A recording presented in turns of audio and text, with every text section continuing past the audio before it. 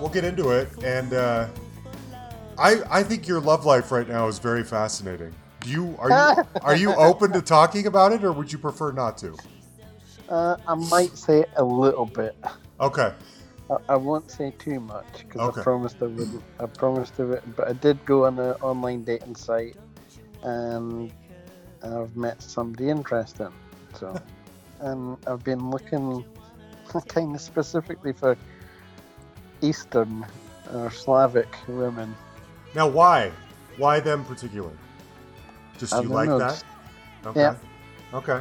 I mean, guys have, different guys. Some people like Asian women. Some people like black women. Some people, whatever. I just was curious if you had some kind of. Well, you know me. You I know d- what I normally would go. You like redheads. Yep. Yeah. Yeah. Are there redheaded Slavic women? I'm sure there are. Okay. Okay. All right. So now you've got like an online, relationship going basically with like Eastern European women at the moment, don't you? But she's super hot, which is crazy. I mean, no offense to you, Jan, but she's hotter than you are. She's hotter than most people on the planet, this woman. Yeah. Yeah. Okay. Well, so we got to see where this goes, don't you think?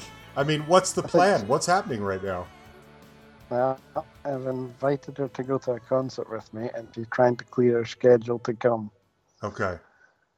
So we'll see. What concert do you have in mind? Well, I'm going to one in Glasgow with a band called Skippinish.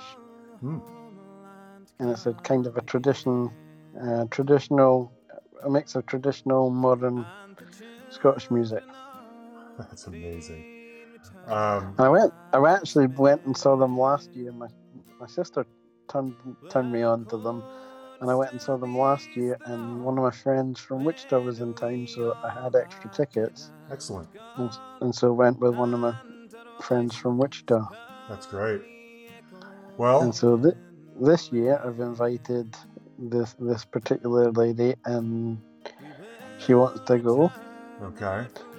And we'll see if she manages it. Yeah, we'll see. Hustlers everywhere will be pulling for you, Jan. Uh-huh. This is kind of amazing.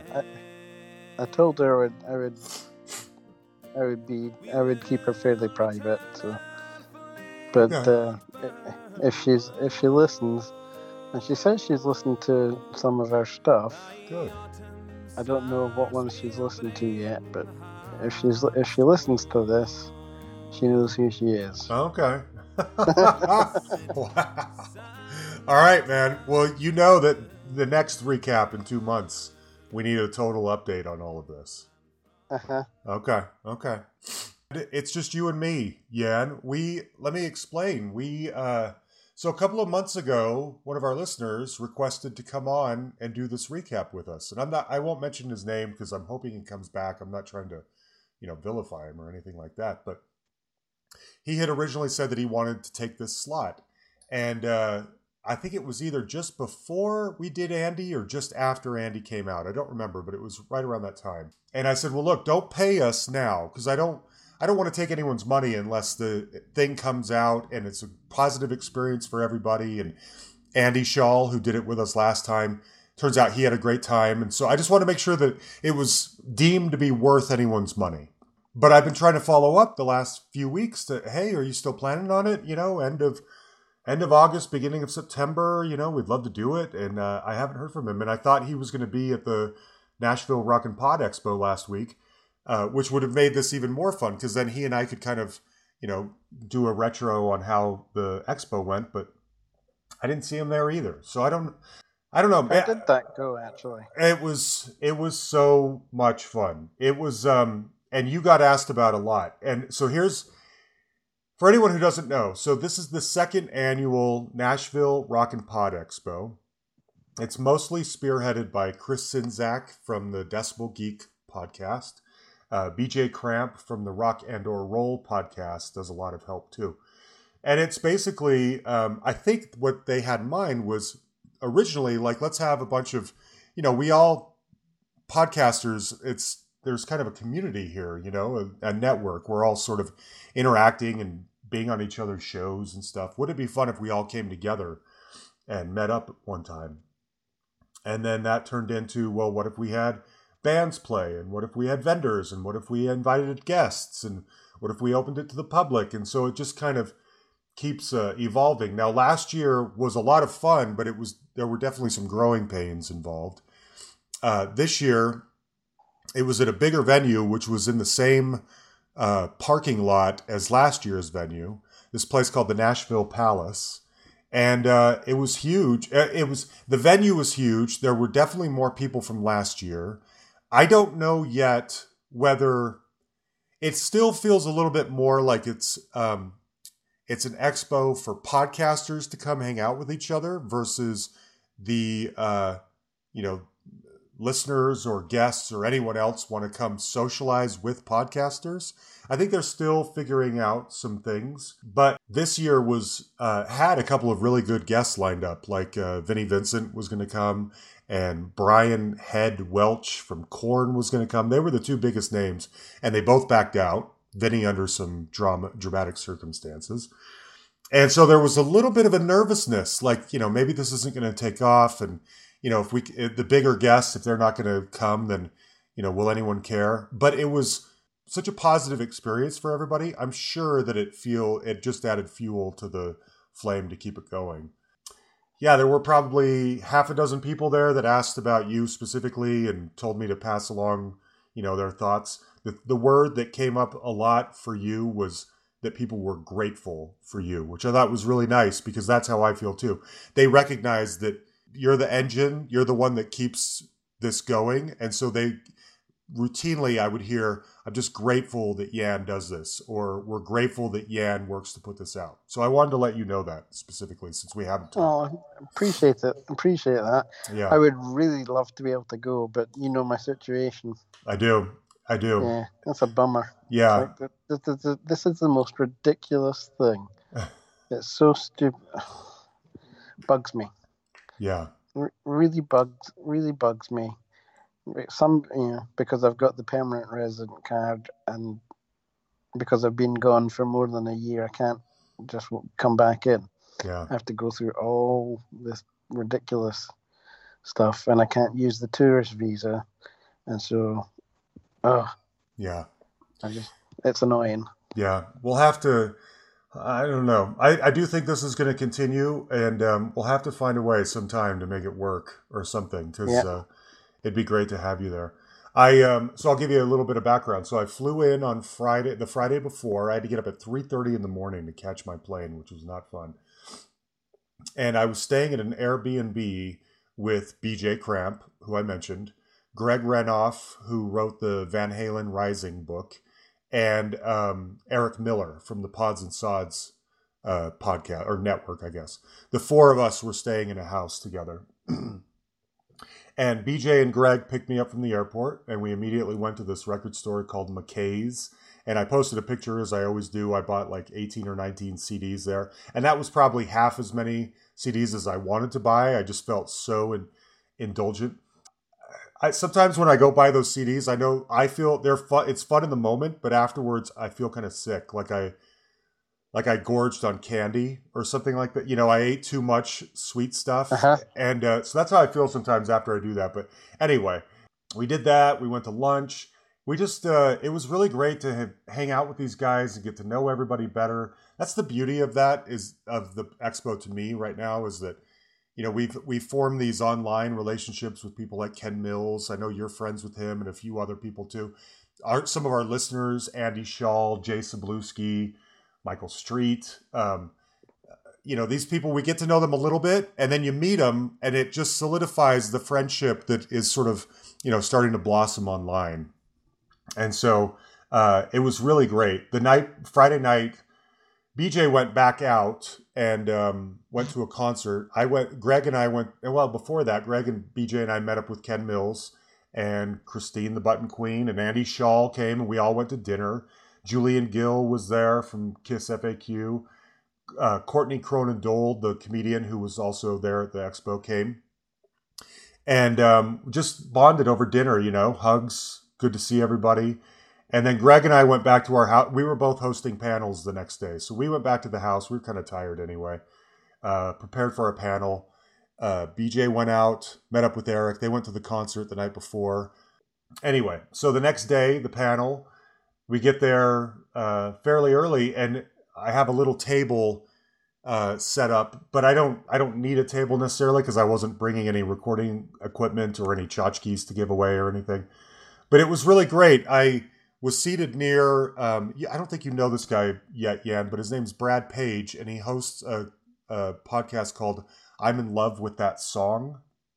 Uh-huh. And Brad listens to us, and he sent us or me an email a couple of months ago and said, I've started this new podcast, and I'd like to know what you think about it. And it's great. He picks a song that he likes, and then he just dissects it for about 15 minutes. And it's nothing technical. It's, I talk on here a lot about that, like the magic of a song or the pixie dust or whatever that makes it kind of special. He does that. And he's got such a great voice. And the episodes are like 17, 18 minutes long, but they're just great. And it was so great to hang out with him. We were well represented. I had a Hustle shirt on, and both Andy and Jay Sabluski were wearing Hustle shirts. I don't know any other podcast that had that many shirts on there from guests, from listeners. So that was fun. I got kind of asked to talk with other people to be on their podcast. Baco asked me to come on Copers and Fire and talk about how I discovered Kiss. And I talked to Randy Brown from Synaptic Empire. I talked to Michael Butler from Rock and Roll Geek Show. I talked to Dan and Randy from the Dandy Classic Music Hour. I always get it backwards. Dandy Classic Music, whatever it is. Anyway, and then you probably don't know this either, Jan, but there's another podcaster out there named Joey Haney, and he does one called Rock Strikes 10, and he was there. And Joey and I had a little bit of a confrontation over Facebook one day. Really lame. I made some disparaging remark about the band Smashing Pumpkins, and he got mad at me and kind of piled on me on Facebook about it. And I was like, well, I barely know you, and I don't know why you're taking it so hard that I don't like the band that you like. And so we sort of, agreed gentlemanly that we would talk it out at the expo. He turned out to be super nice. And so he and I went on his show. We talked on Pods and Sods. Anyway, that's all been worked out. The point of all of this is that it's just fun to be there and be surrounded by all these people that are, they're in it for the same love that we are. And they're trying to kind of connect, and they're putting their heart and soul into this little offering that they put out into the world, and they hope people find it, and they hope people love it. And so it was fun to be reminded that you're a part of this community. The one downside to a lot of this was that the venue was actually rather large, and I was on one side of the building, and I only ever made it to the other side of the building like once. Because there were always people to talk to and listeners who came up to wanting to chat. I spent a lot of time with one of our listeners, Brent. He lives in Texas, and he and I have gotten to know each other a little bit. So there was just always people to talk to, and there wasn't enough time to really bond with certain people that I wanted to, but it went well. And then I hosted that panel, and that turned out pretty well. I was happy with it. I was a little nervous ahead of time because I'm not an expert on the band Kick Tracy necessarily, but I wanted to, and I was a little nervous too because two guys in that panel have reached one level of success, and another guy in the panel has sort of reached another level. And but I didn't want anyone to feel excluded. I wanted to ask questions that could be, universal to everyone's experience. And hopefully it turned out okay. But anyway, it was great. Sunday, I got up, hung out with Brent, the guy I just mentioned. We went to lunch and went to the airport. Our flights were near each other. Just had a great time. So hopefully you can come one of these times. Yeah. So just on that, I might have to ditch my green card. Bob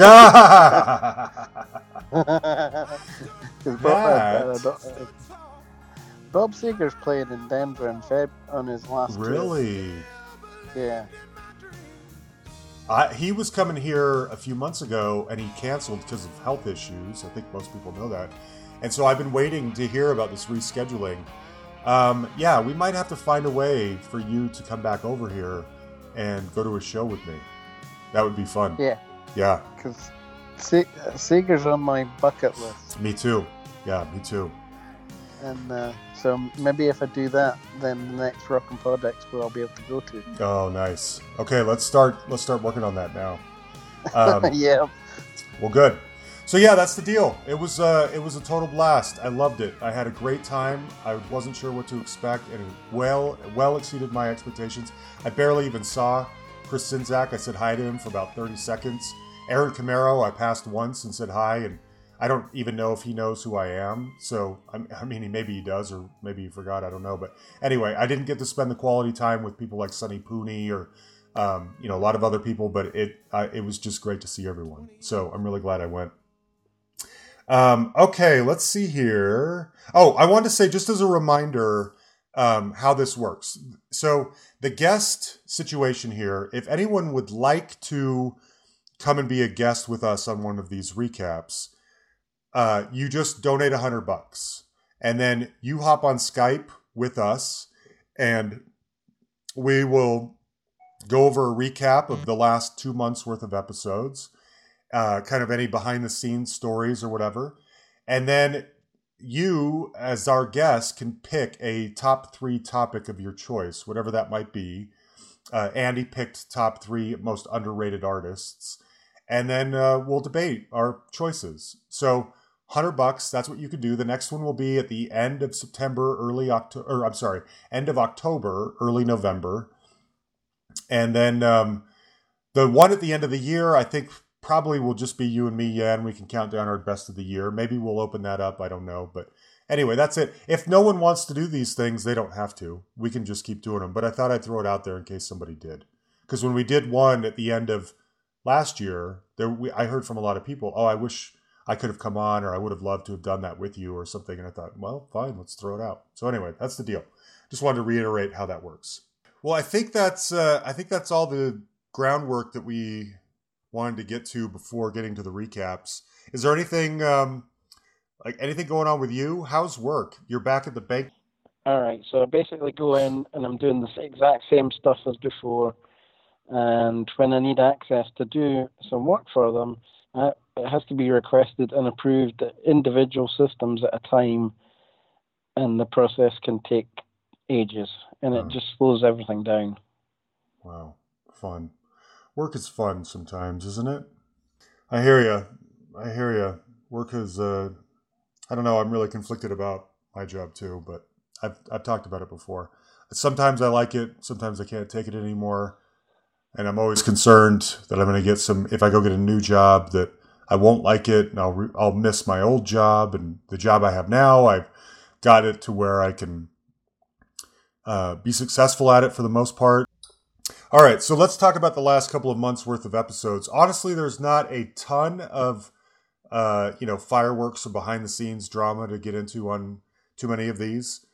I would say while I was at the expo, the 2 episodes that I got asked about the very most were the Mark Torian episode from Bullet Boys and then Cherry Vanilla. And I think I know why. Number one, this was largely a hard rock and heavy metal community that was at the thing. So of course they I don't think they listened to every episode of ours, but they tuned in for the Bullet Boys episode. And everyone came away with kind of the same feeling, which is that he didn't sound like 100% trustworthy, although he was a really nice guy. But, which is what the feeling I got too. And then Cherry Vanilla, I'll save my feelings on that one because there's a lot to dive into for that one. But those were the two that got the most feedback for sure. I can't imagine why. Yeah, why would that be? I wonder. It seems so tame. So anyway, okay. Well, for starters, we'll start with Brian Nash from Frankie Goes to Hollywood. I don't have a ton to say about him behind the scenes. He was super nice to me. After that episode came out, I heard from several people who sent me videos or articles or stories or quotes or whatever that basically, I think at the end of the day, it's probably accurate to say that Brian likely did not play on those Frankie Goes to Hollywood albums. He may have played in the live shows, but I don't believe he shows up anywhere on those albums. And come to think of it, I don't know if too many of the actual band members do. I think maybe Trevor Horn has his whole stable of people that he likes to bring in to make the kind of albums he likes to make. And so I don't think Brian showed up anywhere on those. I don't think he wants to say that. His book didn't necessarily come right out and say that either. But if he is in the mix somewhere, he's buried pretty deeply, I think. I could be wrong, but that's the impression I got based on what people were telling me after that one came out. Plus, if you ever listen to his solo albums under the name Nasher, and they're on Spotify, they're extremely mellow. And it doesn't, not that, mellow's fine, but it doesn't even sound like the same guy who's putting out the Nasher albums would have worked on those Frankie Goes to Hollywood albums. But that's just me. By the way, and as always, just chime in if you have something you want to say. Yeah, so with that, you never know who was the creative drive behind the Frankie Goes to Hollywood in terms of the sound.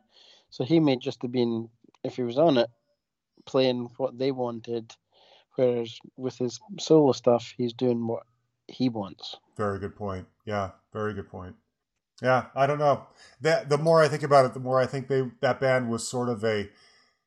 I don't mean this negatively. When you say flash in the pan, it sort of implies a lack of depth or a lack of sustenance. That's not what I mean. But they were sort of a studio creation that hit it big and that could not be sustained over the long haul, probably because there was so much artifice there. Now it's great. Those albums are great. Those singles were great, but it just was like a stroke of luck. It wasn't this group of guys that really wanted to be musicians that started in the garage and really practiced forever and ever. I don't think it was like that. After that, we have Chris Joyce from Simply Red. He was a super nice guy. He said what is one of my very favorite quotes anyone has said of all the 200 people I've talked to. And it wasn't even on the final edit of the show. I always close these things out whenever I'm done talking to somebody with saying, hey, this, it'll be out in a few weeks. If you feel like sharing the links with your fans, please do. And he came back with the best line. He said, which fans are those, John?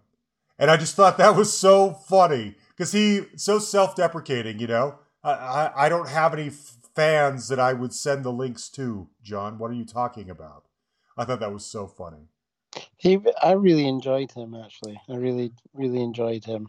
I did too. And that can't have been easy. I mean, like I said, I sought him out specifically because when I was watching that classic albums show, I mean, how would you feel? You're a founding member of this band. You get edged out, and the next album that they're recording when you get fired goes on to be one of the biggest in history. And you're like, what did I do? I didn't do anything. Why did you fire me? And I tried, if anyone cares, I tried multiple times to try and get Mick Hucknall to come on.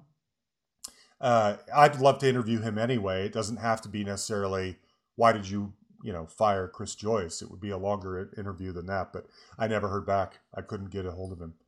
So, but anyway, I thought Chris was a super nice guy. And then his business manager takes off with all of his money and leaves him broke and destitute, and he's got to completely rebuild his life. And he does so successfully. He was a really good guy. That sounds like a common occurrence in the music business too. It does. We've had a few people say that exact thing, haven't we? Yep. Yeah. Crooked managers just taking off with the cash. Always. Yep. Yeah. Seems to happen more often than not. All right. Then there was Paul Underwood from Glory Days Radio. He came up to Denver. So, because he and I went and saw Bryan Adams in concert at Red Rocks, and it was so great. And I take a lot of heat because that same night, the Mike Nesmith and Mickey Dolenz of the Monkees were also here in town, And we have a few ardent Monkees fans as listeners. I like the Monkees too. And I would have loved to have seen that show, but the prospect of seeing Bryan Adams at Red Rocks, which is probably the greatest concert venue in the world, was just too good to pass up. And in fact, also that same night were the Doobie Brothers and Steely Dan at another outdoor venue. And I've never seen the Doobies, and I love them. So that was a rough night, but I think we chose wisely, despite what some of you, the flack you guys give me for going to that instead of the Monkees. It was a really good show. And so while he was... What's that? So where is the Red Rocks venue? It's about 35 miles from my house. It's just up in the mountains, a little ways. It's gorgeous. I mean, for anyone who doesn't know, if you've probably seen the video of U2 doing Sunday Bloody Sunday, that concert outdoors with the white flag and the flames, and it's pouring rain. It's the Under a Blood Red Sky album. That was all recorded at Red Rocks. So it's an iconic video, and it's an iconic concert venue. It's just the greatest. I was just there last week. I saw David Byrne from Talking Heads there, and it was the greatest concert I've ever been to. And I've been to hundreds of concerts, and that was the one that was the greatest one. It was crazy. So good. So that's what we got to do, Jan. When you come out here next, we got to go to Red Rocks. Even if it's a crappy concert, we got to go to Red Rocks just so you can experience the whole thing. I'm in. Good.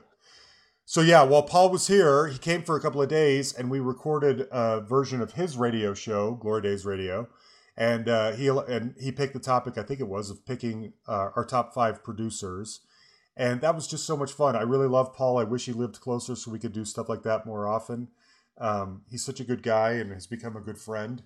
And one of our listeners let me know after the fact, I think this was Greg, if I remember right, that I had falsely said in the Glory Days Radio interview with Paul that I thought Nile Rodgers produced Channel Z by B-52s because the guitar lick in there sounds exactly like Nile Rodgers. Turns out it was Don Was, not Nile Rodgers. And there's another great music podcast out there called The Hit Parade.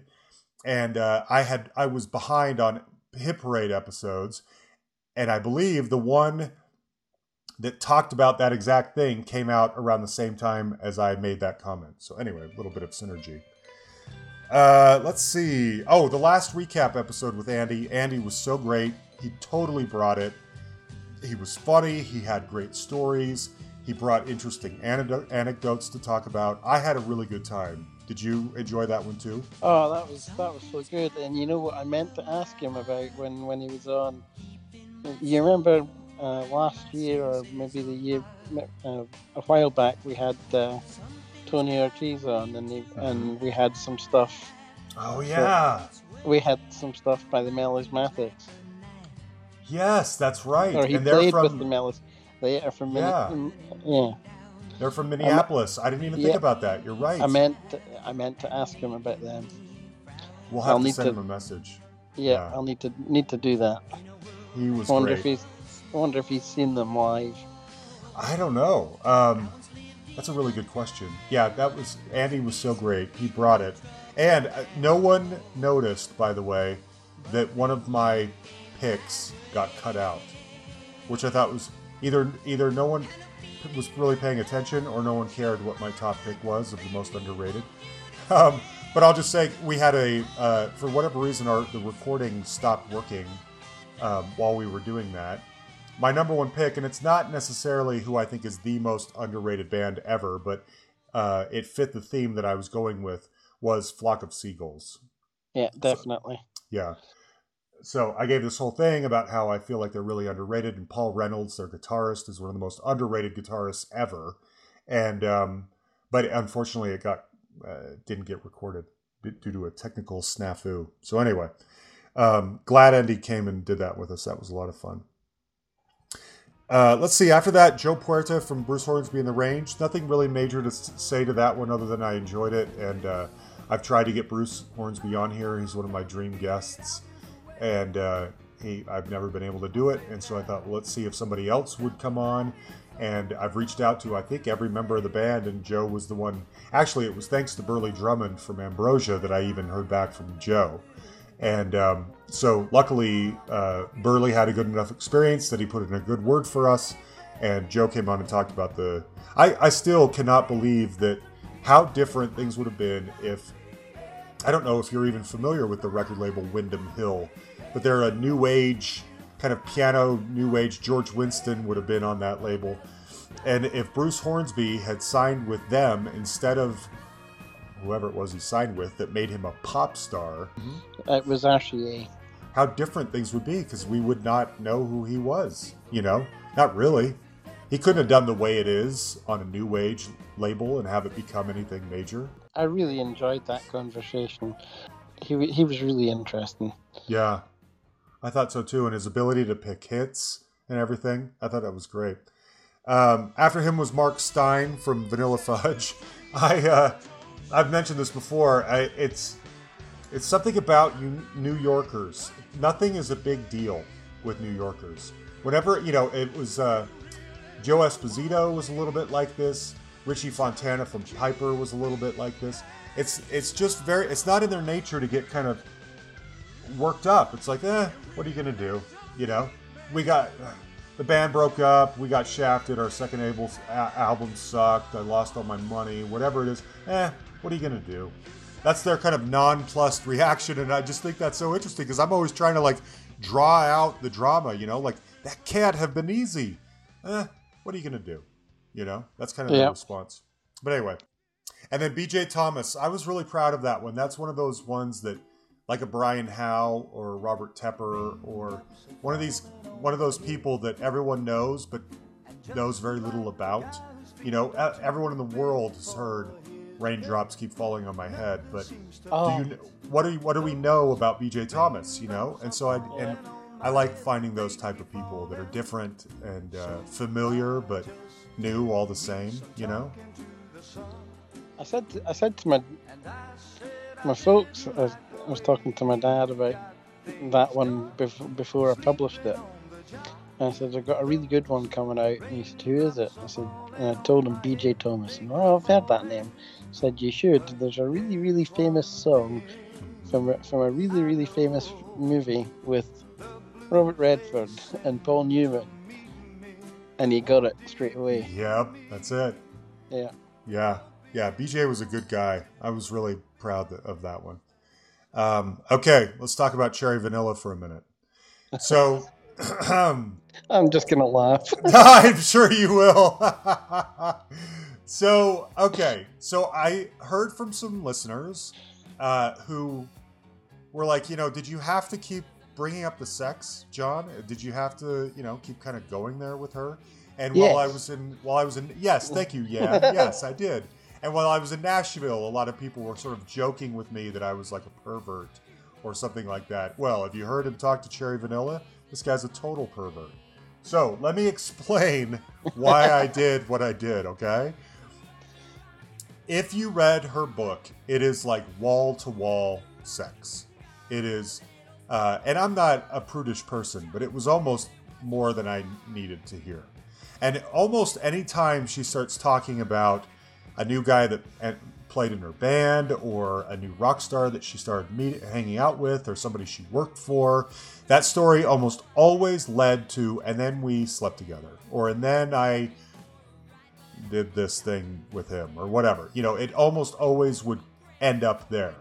And she's a famous groupie. I mean, she wrote a book about it. So my thinking was, you established the rules with your book. And so I was, and I can't stress this enough, I was trying so hard.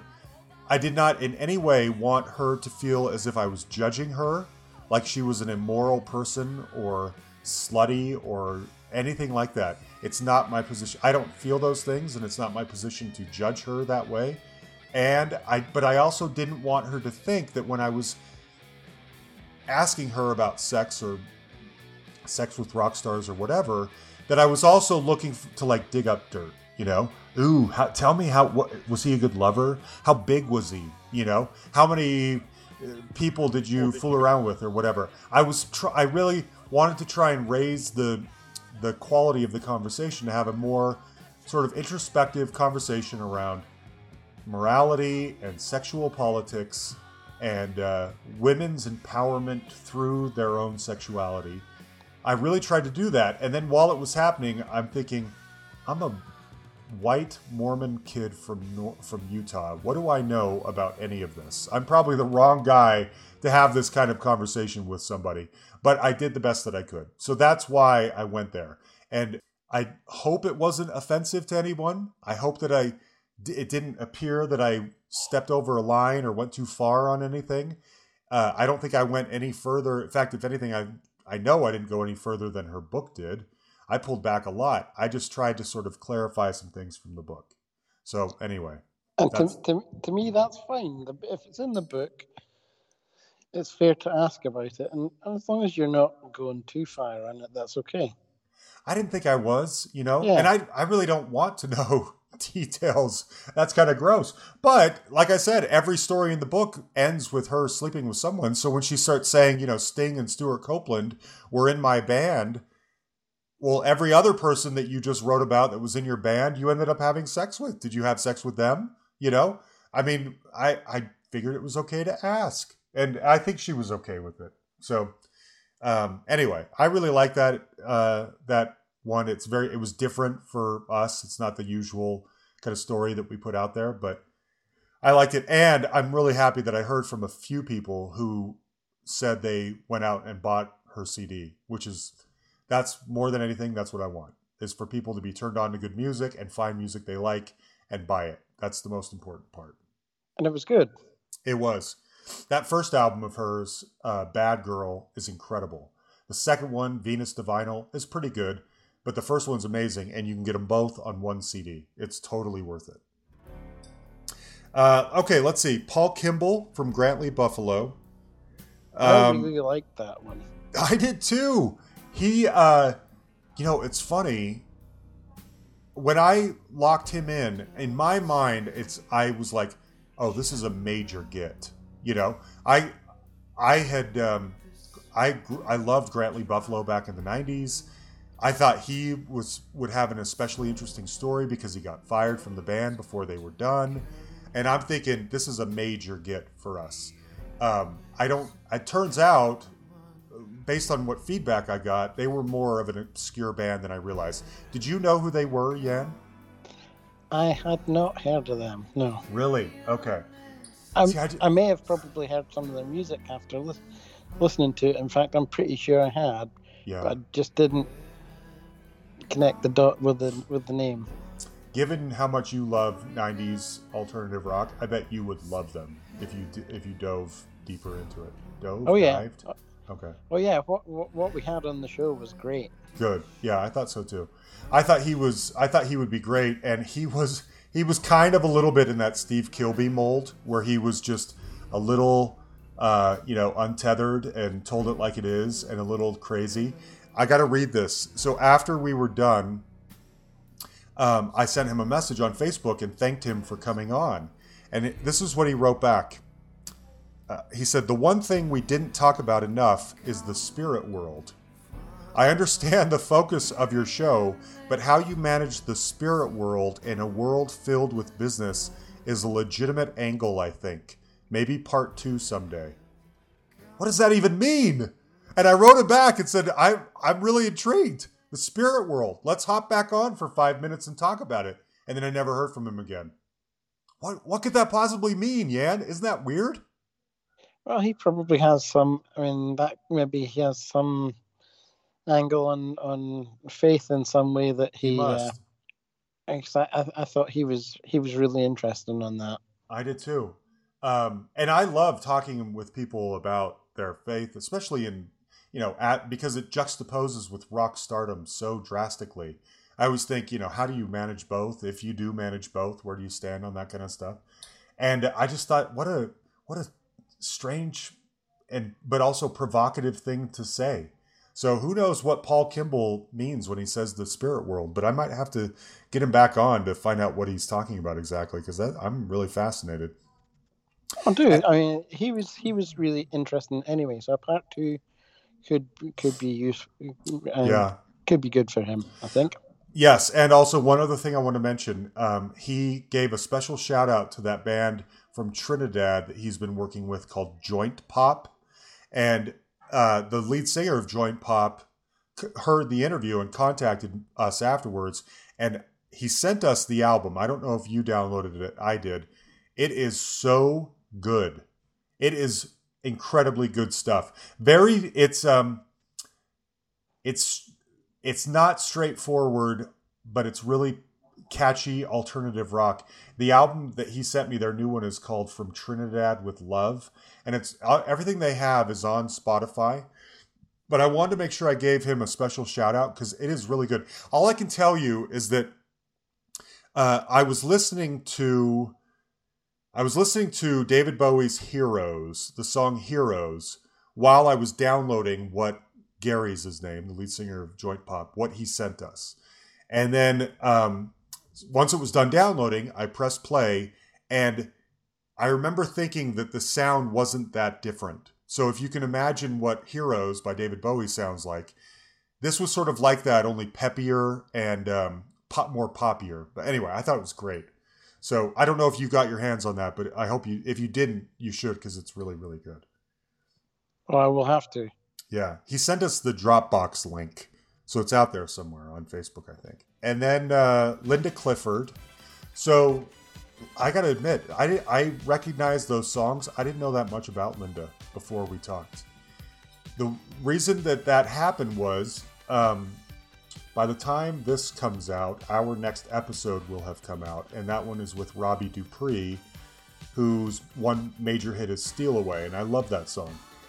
And the publicist that works with Robbie contacted me later and said, "Are you interested in all in talking with Linda Clifford?" And I thought, well, I don't know that much about Linda Clifford, but I love to touch on all different genres and all different decades, and I love disco music, and we don't get it on here often enough. And I'm always trying to get more women on the show. And so I was like, yeah, there's got to be an interesting story there. I mean, just the disco era, hearing about Studio 54 and all that stuff, that stuff is fun no matter what, you know? And she was great. She was such a down-to-earth, normal, fun, informative person. And I could tell from I mention all this because, you know, we can see download numbers, and it doesn't look like that one was interesting to our regular listeners because it doesn't have as many downloads as some of the other episodes have. And I understand that I don't listen to every episode. If, you know, Mark Maron puts out an episode and it's with someone I don't know or care about, I don't listen to it. So I understand. But if you felt like listening to it, I think you would be impressed because she was a really, really nice lady. And her music is great. And so anyway, it might be worth your time. Oh, I think so too. I mean, I'm not usually one for the dancey kind of stuff, but I really liked her take on Bridge Over Troubled Water. That was quite good. That was interesting, and hearing about what she went through being crowned Miss New York in 1966, and they weren't going to give her they didn't want to announce her the winner because she was black, and then she won anyway, and the reporter gave her home address in the newspaper just so people would harass her afterwards. That's awful, you know? But she weathered it all. So anyway, I think she was a really nice lady. To me, who cares what colour of skin she had? Of course. If she was good enough to win, she should have been given it, and just let her be. Let her do her thing. I agree. She was a great lady, and I like her music a lot. And then lastly was John Hazelwood. And I have a lot of thoughts about this. So let me ask you, Jan, did you know who he was? Oh, I'd seen the name before. Yeah. Okay. Because if he's been writing in pop magazines and whatnot for 30-odd years, I'm guessing you've seen his byline or something, you know, over the years, probably.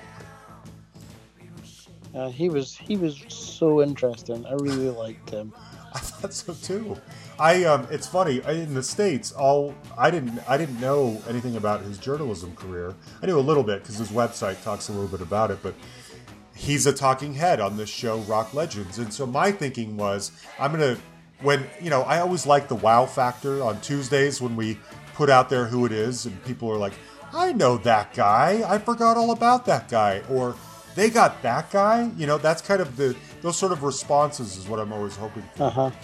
And I was hoping. Oh, go ahead. That was last week, right? Yes, last Tuesday. Yeah, that was a nightmare for me. Why? So I'll give everybody a little bit of background. So I use Apple tools to piece this together and build it, and I had pretty much everything done, and I went to go build, and none of my music would play in iTunes. Nothing would connect to iTunes, and I couldn't build the episode. Oh man! And I'm sitting there getting to a point where I'm panicking because it's getting later and later and later, and iTunes is not working. And I sent a crash and error report to Apple to see if they could figure anything out. And then I think it got to after midnight, and then I end up just rebooting the laptop, and things started working. Oh, and like, what a nightmare! Build. What a nightmare! And you know what's annoying about that was that originally you were going to be on vacation or out of town for that weekend, and so I purposely picked one that didn't require a lot of editing that I thought would be really easy for you because there were only 4 or 5 songs in the whole thing, and there were maybe 3 or 4 times where he's such a pro. He would say something and get it wrong, and then he'd say, "Wait, let me start over." And then, I thought this was going to be one of the easiest ones, and then that's the one that ends up causing you the biggest headache. That's terrible. Yeah. I mean, from an edit perspective, it was fine. It was straightforward, but yeah. the backdrop to trying to that sucks. to get it built and published was just horrendous. Yeah. Well, we got a lot of good feedback on that one. It's interesting. While it was happening, you forget that he makes his living expressing his opinions on television, and with that comes it's not that he talked too much. It's just that he expressive is the best word I can think of, And so when we have these conversations, I want them to be a little snappier so that I can cover more ground, But he would give these long, really fascinating thoughts and takes on the Bay City Rollers, or on, I would mention a band I didn't like the band, or the Allman Brothers, and he would explain why I should like these bands, and he didn't have to do that. And when this is happening in my mind, I'm like, I have 20 questions I want to ask you before we're done, and we're running out of time because you're telling me why I should like the band. But I need to learn to let it go. And thankfully, he has agreed to come back on. And normally, as you know, I don't like to double dip in the same band or the same guest very often. But in his case, since it's more a conversation about music than it is, diving into someone's career, I'm absolutely going to do it. Plus, I mean, he wrote for Q Magazine and all that kind of stuff. I never know whether, if I say, so what's so-and-so really like, if I'm asking someone to sort of divulge trade secrets in a way, well, we music journalists, we actually don't answer those questions because everything is hush-hush. But he didn't come off that way.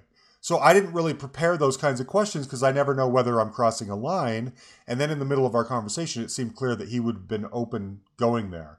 And so I next time he comes on, and he has agreed to it, hopefully he'll stick to that, I just want to ask him about British bands of the 80s and 90s. What's the real story? What were they like? What was the dynamic? Whatever happened to these people? I think he would just be a wealth of information on that kind of stuff. Yeah, I thought he was really great, and I'm actually looking forward to a part 2 for him. Yeah. Yeah, me too. Hopefully, I'm going to spread it out. I'll probably wait a couple of months, but see if he'll come back. And I thought it was so funny when you could hear him piece together in his mind, oh, this guy's from Utah. Oh, he went to BYU. Oh, okay. I understand now what I'm dealing with. You know, like he, Yeah. you could hear it, and then when I would voice an opinion like the Trash Can Sinatra's, and he was so baffled, you can hear it all come together in his brain. Oh, okay, that's why this guy has such weird music theories, because he's a Mormon guy from Utah. No wonder. Now we know. You could see why he would feel that. You could tell that he would go there in his mind. Well, that's the last few months. Not a ton of fireworks. In fact, I've been feeling none of these episodes really like went viral. You know, I think the last one of our episodes that really took off and the fans embraced and it did what I always hope these episodes are going to do. Was the last one was probably Eddie McDonald from The Alarm. Jack Hughes from Wang Chung did well. I start to question myself, and I tend to get down on myself when it feels like people don't care or aren't as interested.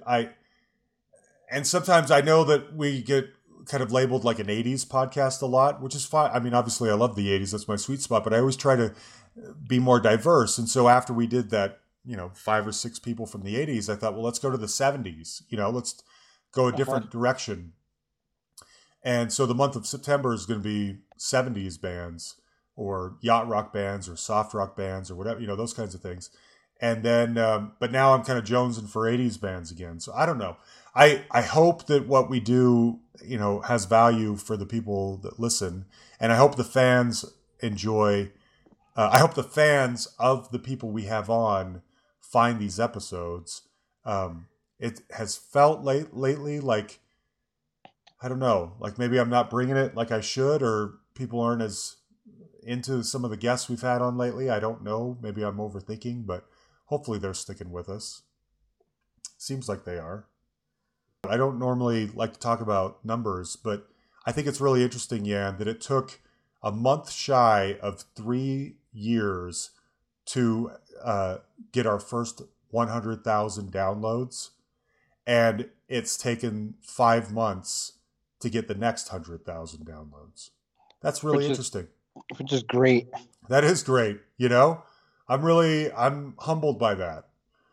It seems like every day, a handful of people, you can tell by the numbers and who's downloading and where, every day, half a dozen people or so seem to find us and go back and download all the old episodes, which really makes me happy. So anyway, now because I didn't have any real, a bunch of questions because I thought we were going to be covering a topic chosen by our guest. But there was one question I wanted to touch on that came up a few months ago that I've been sort of saving. Mike Wagner, who's we've had on here before from the band Total Strangers, he sent over a question that I thought was really provocative. And I wanted to run this by you, Jan. You tell me what you think too. He's talking to me. You always seem to think a life in music is better than a job. He said, I understand the sentiment, but would you give up your relationship with your family to go on the road 150 to 200 dates a year? That is what it takes. No insinuating or saying you are wrong, just a lot to think about from all sides. And I had never thought of that before. And I think, that's a heavy question to ask. I mean, at this stage in our lives, would you want to pursue that rock and roll dream if it meant leaving your family and going out on the road for, half to 2/3 of the year? Would you want to do that at this stage? I don't know. I can see the difficulties with that, but somebody in my kind of situation, it probably wouldn't be as bad. That's true. Yeah. I think it would be difficult. It would be definitely difficult on my wife. Farah, I think, would get really resentful really quickly if I was out, trying to be a rock star. Now, if I had been a rock star, if I was someone like Martha Davis of the Motels or somebody like that who has had sustained various levels of success for 40 years now, and that's all I knew, then that'd be different. But in my situation now, I got 3 little kids and they're in school and I got to provide for my family and I got a wife who needs help. doesn't want to do it all on her own and shouldn't have to, then yeah, that's a difficult thing to weigh. I don't know. Like I said, for my situation is different. My son lives with my ex-wife. Just because of logistics, I only have him summer and Christmas. So yeah, the rest of the time, for me that would, you as could long make as it I work. could, as long as I could make enough to cover my responsibilities. Sure. Yeah. I don't know if I'd be able to do that, but if I had never been a rock star and this was like my one chance, then yeah, I think I would do it. But if I had been there and done it and it spit me out, maybe I wouldn't. I don't know. That's a good question, Mike. Anyway, well, that's it, Jan. That's our recap for the last couple of months. No major drama or fireworks. Cherry Vanilla was probably the most tantalizing or provocative episode we put out these last couple of months. Anything else you want to say? No, although actually, I'll do that. I'll do this. Oh, it's become an almost constant. If you remember one of our previous recaps a while back, we had the stuff from Anthony Porter's band. yes. Yeah, I listen to that every Tuesday night. Do you really? Yes, I do. Yes. That must make him so happy. In fact, I think you mentioned that to him on Facebook or something. I did. I was actually listening to it the day he posted that. I was sat there listening to it. Good. Incidentally. It's so good. And the band is Three Chord Money. Three Chord Money, the song is Tuesday Night. Great track. And I do. I listen to it every Tuesday on the way home from work. That is great. Oh, I'm so glad. That's going to make him happy.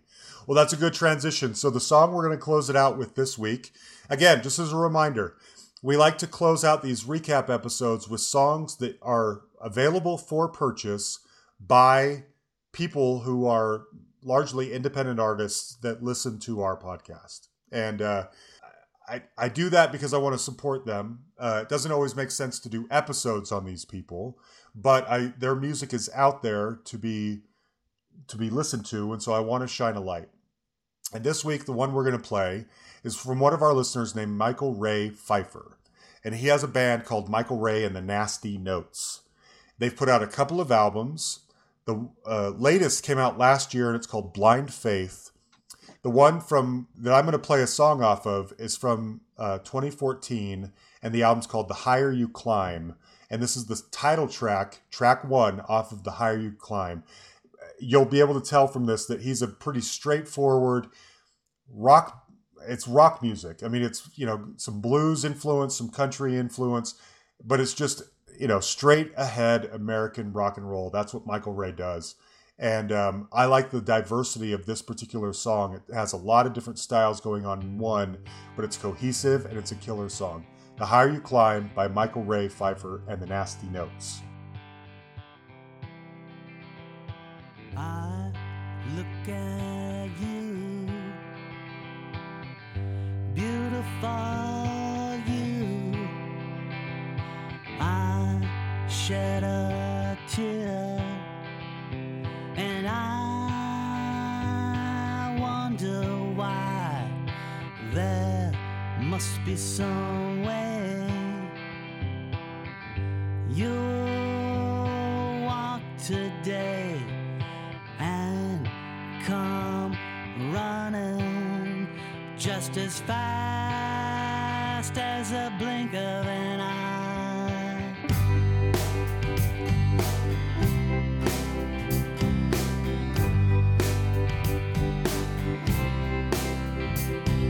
So another day goes by.